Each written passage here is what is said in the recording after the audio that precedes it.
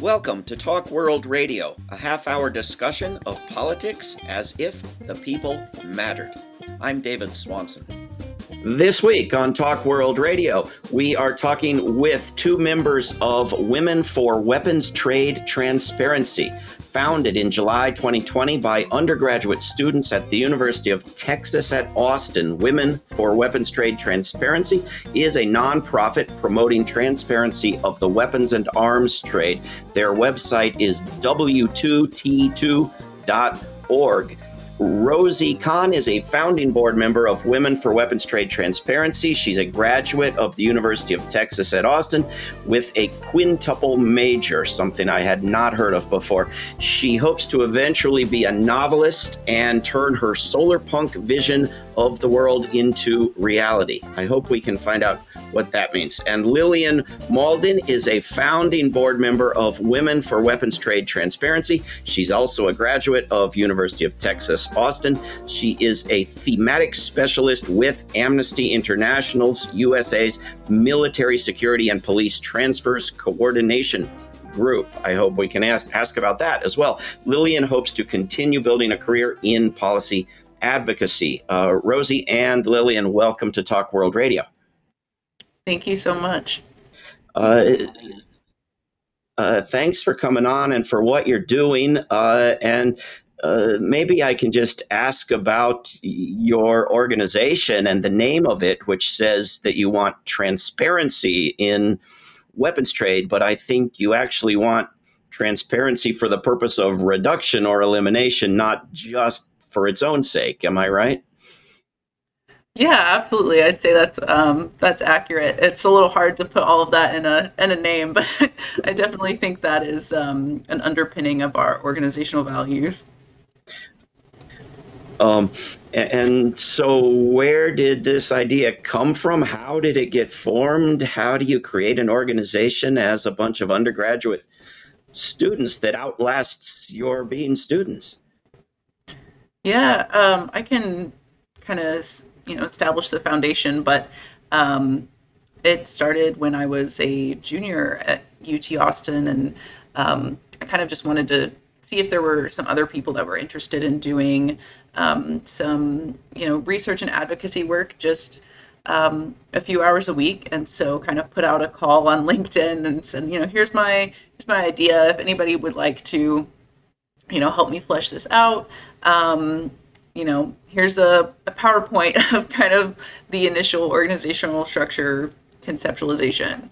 And so several other people that were in my classes, Rosie included, reached out, and we started this kind of exploratory journey, just kind of, doing lit reviews together. And it grew into something much larger that has gained, some national attention and gained members across the country. And so it's been pretty unexpected, I think, at least on my end, to watch it become what it has. But it's been really fulfilling and exciting to see the work that we're able to do and the collaborations we're able to make. So, yeah, Rosie, if you want to go into more detail. How did you get involved, Rosie, and how has it been growing? How many people in how many places?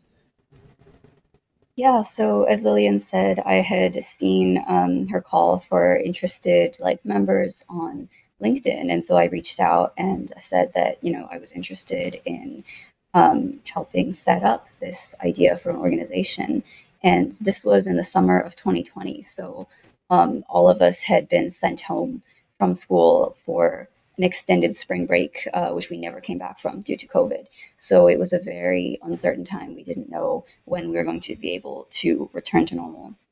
And so making use of all the time we were spending at home on our computers to engage with these real world policy issues, which we were learning about in our IRG classes together, IRG being the International Relations and Global Studies major.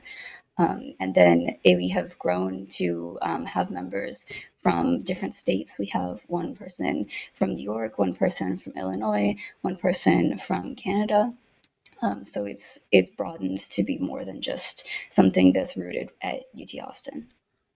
It's pretty impressive. Most college organizations are hard to maintain at all because the students come and go, and you're maintaining it beyond college. And so, what have you been doing? You've been doing research, you've been writing reports and articles. Can you talk about some of the work you've done? Yeah. So our first ever project that was very exploratory for us was looking into the UT systems investments. So not just UT Austin, well, is one school that this asset manager manages. So we looked into UTIMCO, which stands for the University of Texas Investment Management Company, University of Texas and Texas A&M Investment Management Company, and so we were aware kind of vaguely that they had an investment portfolio that involved weapons manufacturers such as Lockheed Martin, Boeing, Raytheon, etc. And so we did some kind of investigative research into, where were these documents that detailed their investments, and how much were they investing, what companies were they investing in, and then how were those companies, complicit in war crimes and destruction of life, and warmongering. And so that was our initial project, was not only finding this information, but then lobbying UTIMCO to divest from all their holdings, their debt and equity securities in these companies. And so that was, that began in 2020 and is still a project that we are working on to this day. Our research is solid. We did a lot of lobbying of student government, got them to pass a resolution. We actually spoke with some of the UTIMCO board of directors and staff in their office about this. We wrote a detailed report of why these investments are so harmful and not even that profitable or beneficial to UTIMCO. And so we kind of went into this knowing it was going to be a very multi-year, long-term effort, and it continues to be as such. And so we're staying on top of finding allies in other universities as well, trying to build inter-university collaboration and solidarity for other divestment campaigns. And so it's been a very long-term effort on our part, but just one of the projects that we have released, and we have more stuff coming down the pipeline as well. That's excellent, and I know that some universities have succeeded, and some cities, and a lot of institutions have succeeded in divesting from weapons. Just in terms of the report, was the information publicly available, or easy to get? You didn't have to do any particular make any particular efforts to get the numbers on what was invested? For us, the data source would have been the Permanent University Fund's detailed schedule of investment reports.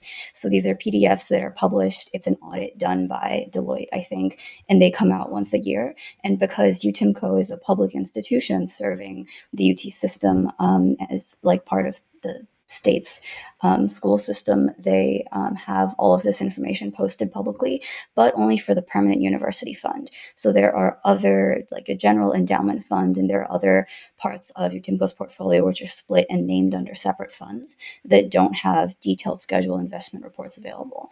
But we were able to use the PUF detailed schedule reports and basically search them for the numbers and find we'll search them by names. So we just control F, like Lockheed Martin, Raytheon, Northrop Grumman, Safran, and so on. Yeah. And then put that all together and sort of like do the calculations on getting a total number. And we drew on some like largely familiar sources like SIPRI, the Stockholm International Peace Research Institute, for what is counted as a weapons manufacturer. And we also use their data on like what percentage of the company's revenue comes from arms sales to highlight like 6 top companies which we wanted them to prioritize divestment from, because those are companies which are doing sort of the most harm, and they're the most high profile weapon manufacturing companies. And the significance of pushing UTIMCO to divest is yes, that it's part of like this long tradition of college organizing to divest from fossil fuels and to divest from weapons. And there's already been a lot of momentum in European financial institutions divesting from weapons or screening them out from their portfolio. But UTIMCO is the nation's largest public endowment fund. The largest one, period, would be Harvard, but they're a private school system. And so UTIMCO managing back then $60 billion worth in their portfolio or in the endowment for this educational system. So getting UTIMCO to divest from weapons would set a very powerful precedent. It certainly would. What does it mean to say it's public? Does it mean that the people who will decide to divest are elected? It does not. So the structure of UTIMCO and the sort of power relations and who they respond to is that they are basically the fiduciary is the UT System Board of Regents. And the A&M system also has a Board of Regents, but the UTIMCO basically serves the UT System's Board of Regents as a fiduciary because the UT system has 2/3 stake in the portfolio and the A&M system has 1/3 stake. And so the UT System Board of Regents are people appointed by the Texas state governor, I believe. And then the UTIMCO Board of Directors, who more closely and directly manage the portfolio and manage their staffing. Because we actually found out only when we spoke to them in their office, this info was not on their website, that 98% of UTIMCO's assets are managed externally.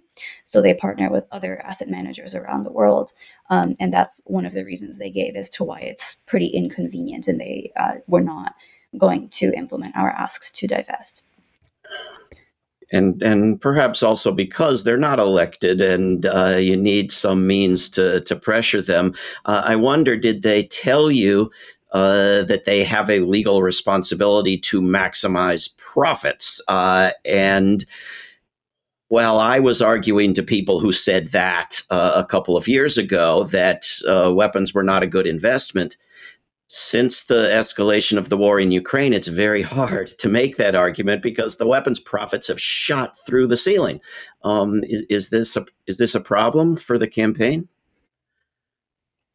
At the time, it was not actually. And knowing that we wanted to speak their language when we had this opportunity to pitch divestment to them, we actually ran the numbers and I calculated what are the 5-year returns on these companies annualized, and then would compare that to the rate of return on the UTIMCO portfolio as a whole and on the rate of return for the sort of general indexes like the S&P 500 or the Dow Jones. And we found that those target 6 big name companies were actually underperforming or average at best. And so that was us speaking their language and showing them that if they were to divest from these companies, they would not be losing profitable investments. And in addition, we also gathered data going back into the 1990s, which is the earliest that these reports are published. And the investments in companies actually fluctuated over the years, for several of them going down to zero for several years at a time. So that's also just to say that weapon manufacturers are not a staple of the portfolio, and it would not be harmful to the gain, the returns on the portfolio to exclude them entirely. I think there are, by the way, we are speaking with Rosie Kahn and Lillian Malden from Women for Weapons Trade Transparency. The website is w2t2.org. It seems like the work you've done and the expertise you've built up on how to research and how to argue for divestment could be of great value to divestment campaigns around the country and the world. Are you offering assistance? Because some of them are going to work and some aren't. In some cases, the board members are going to be willing to listen, and others they aren't. Are you working with other campaigns? Yeah, we are currently, in talks and collaboration with, several other organizers. We have spoken to Harvard Fossil Fuel Divest, which you may be aware that was a successful campaign, and that Harvard did pledge to divest from their investments in fossil fuel corporations. And so, their strategy was filing a legal complaint with their attorney general, which, in the state of Texas, we don't see that as a viable strategy right now necessarily. But we are, we've been in touch with Code Pink's divestment arm as well. We've spoken to a lot of organizers across the country. And we are actually, on these calls, just kind of collecting, contact information of people who are interested in getting further involved in this type of work, whether that be, not even just at universities, if their city might have an investment portfolio, or their company. So really, anybody that's interested in doing divestment work specifically around weapons manufacturers, we're collecting their contact information and building out a Slack workspace, which I feel like maybe most listeners might be familiar with Slack, but it's basically just a big platform with multiple channels so you can communicate with people, kind of like instant messaging, on a variety of topics. But we are building that out so that people can have a place to talk about everything going on in the divestment space in kind of a centralized location. And we're also planning to share out some of our documents that were helpful in our planning process. How we did power mapping to figure out who was the most likely target to maybe be an ally, so internally in UTIMCO or UT system structures. Also sharing kind of maybe some writing process tips, or how to make arguments, how to, like Rosie said, speak their language. So we are really trying to be a resource to other people, and motivate people to start their own campaigns, because we think this work's really important, and that there's a lot of potential for kind of a groundswell of this maybe setting a precedent and creating an expectations for other institutional investors to get their investments aligned with the people's ethics. So I think it's wonderful. I couldn't agree more. And where I work at World Beyond War, we have divestment campaigns all over the place. And I am going to put you in touch with Greta Zaro, who works on our divestment campaigns, if you haven't been in touch with her already. But I wanted to ask Rosie and Lillian about another report you did about militarizing police, where it seems there really was a lack of transparency, and you found out a lot about this whole other program that most people haven't even heard of, through which the U.S. government has been giving war weapons to U.S. police departments, right? Yep. So the 1122 program is sort of a sibling program to the more well-known 1033 program. Both of them are named after the section which establishes them in the NDAA, the National Defense Authorization Act, which is this, act which is renewed every year. The 1033 program came under renewed, sort of visibility after the George Floyd protests in 2020 and after Ferguson before that. The 1033 program functions as an excess articles grant or transfer program, which means it's sort of like a thrift store for the excess equipment or the used equipment that belongs to the military, was in their inventory, and is now being offered to local and state law enforcement agencies, basically for free, and they only have to pay shipping to after they request these equipments, and then they will obtain them. The 1033 program has a certain amount of record keeping because it is a transfer or grant program. It's going from some place's inventory to another agency's hands, and so there's tracking of this equipment. But in contrast, the 1122 program is not a transfer or grant program. Instead, it's a system that allows enrolled agencies, again at the local or state level, to use what's called the federal government's purchasing power, essentially getting a discount that the federal government could get through bulk orders for new equipment ordered fresh from catalogs. And so the 1122 program is jointly managed by three agencies: the GSA, the General Services Administration, the DoD, and the Department of the Army.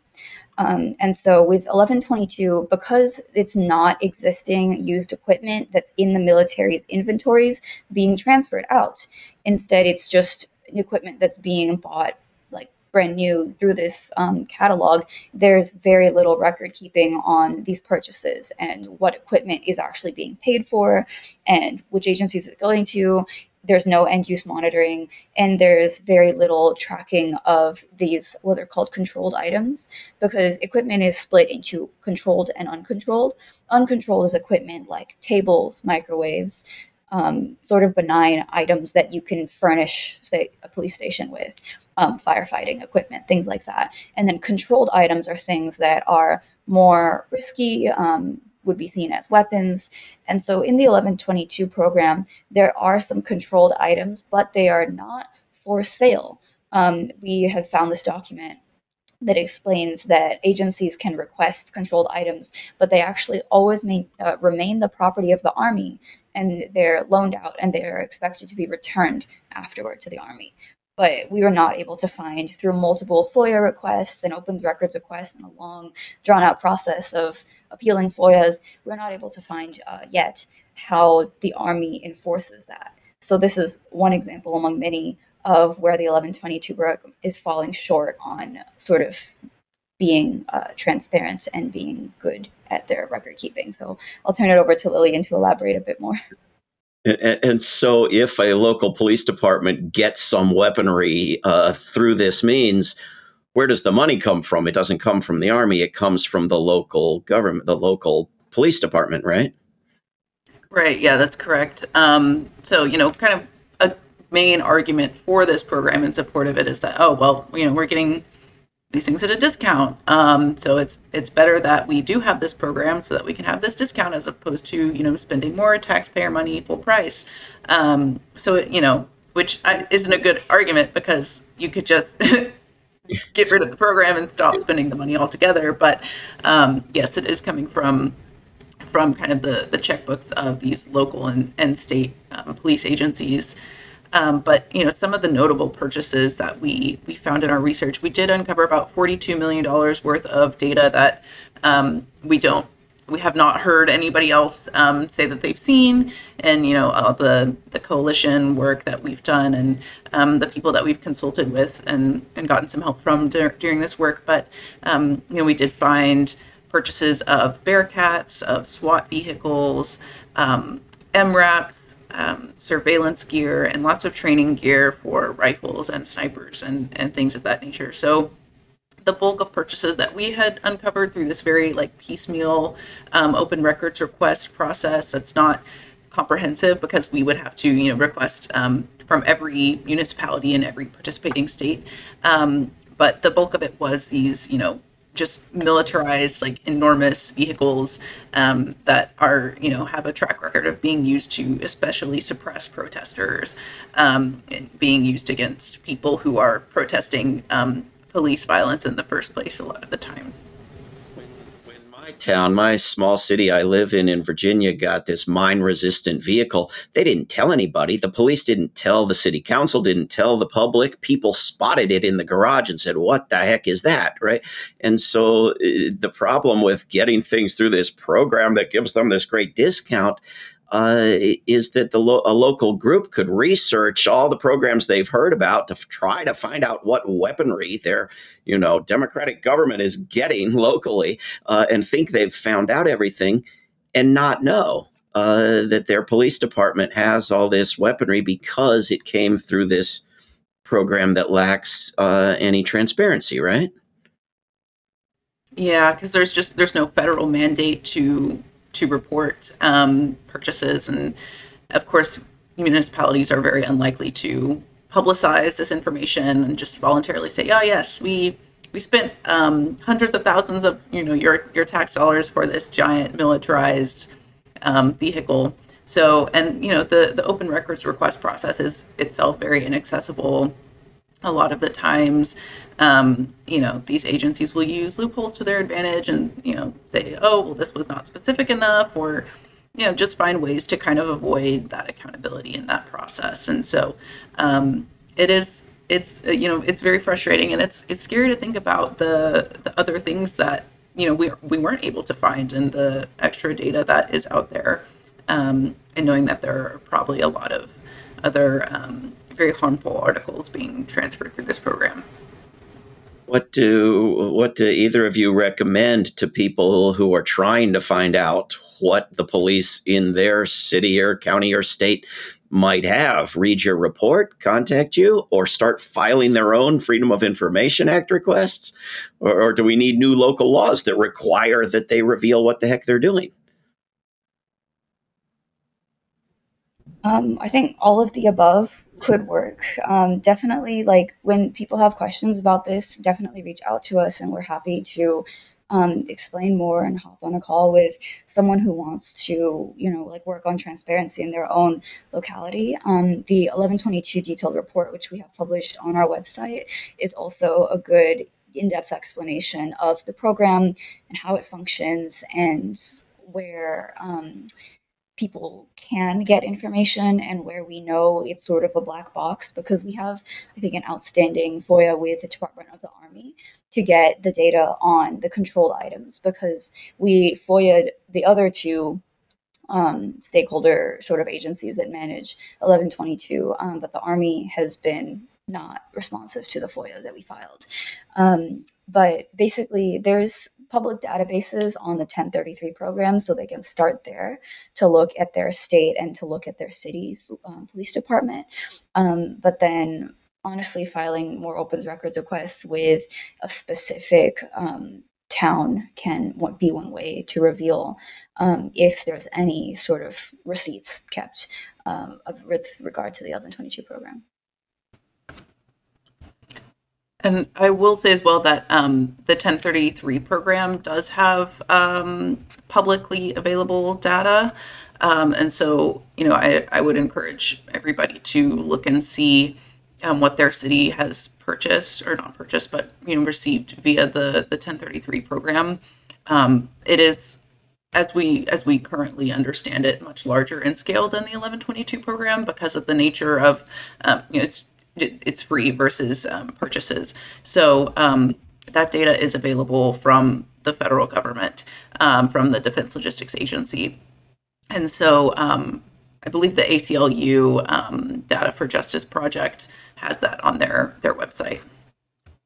Terrific. We've got just about a minute left. I wonder if you could tell people how they can keep in touch, how they can get involved, what someone can do if they want to become active with your organization. Yeah, we have several ways you can contact us. I think maybe the main way is through email. It's w2t2.org@gmail.com. But we also have social media. We have an Instagram. Our handle is W2T2Impact. That's the same handle as our Twitter. We also have LinkedIn. It's just our full name, Women for Weapons Trade Transparency. So you can send us an email, send us a message on Instagram or Twitter, and we will be more than happy to learn about what you are interested in, collaborate with you, and work together to advance a more just and secure and equal world with fewer weapons. Sounds wonderful to me.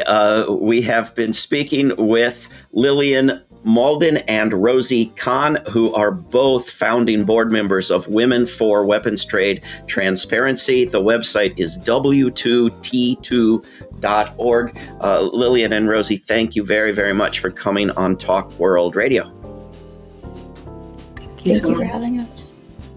This is Talk World Radio. I'm David Swanson. Take action at rootsaction.org. Help end war at worldbeyondwar.org.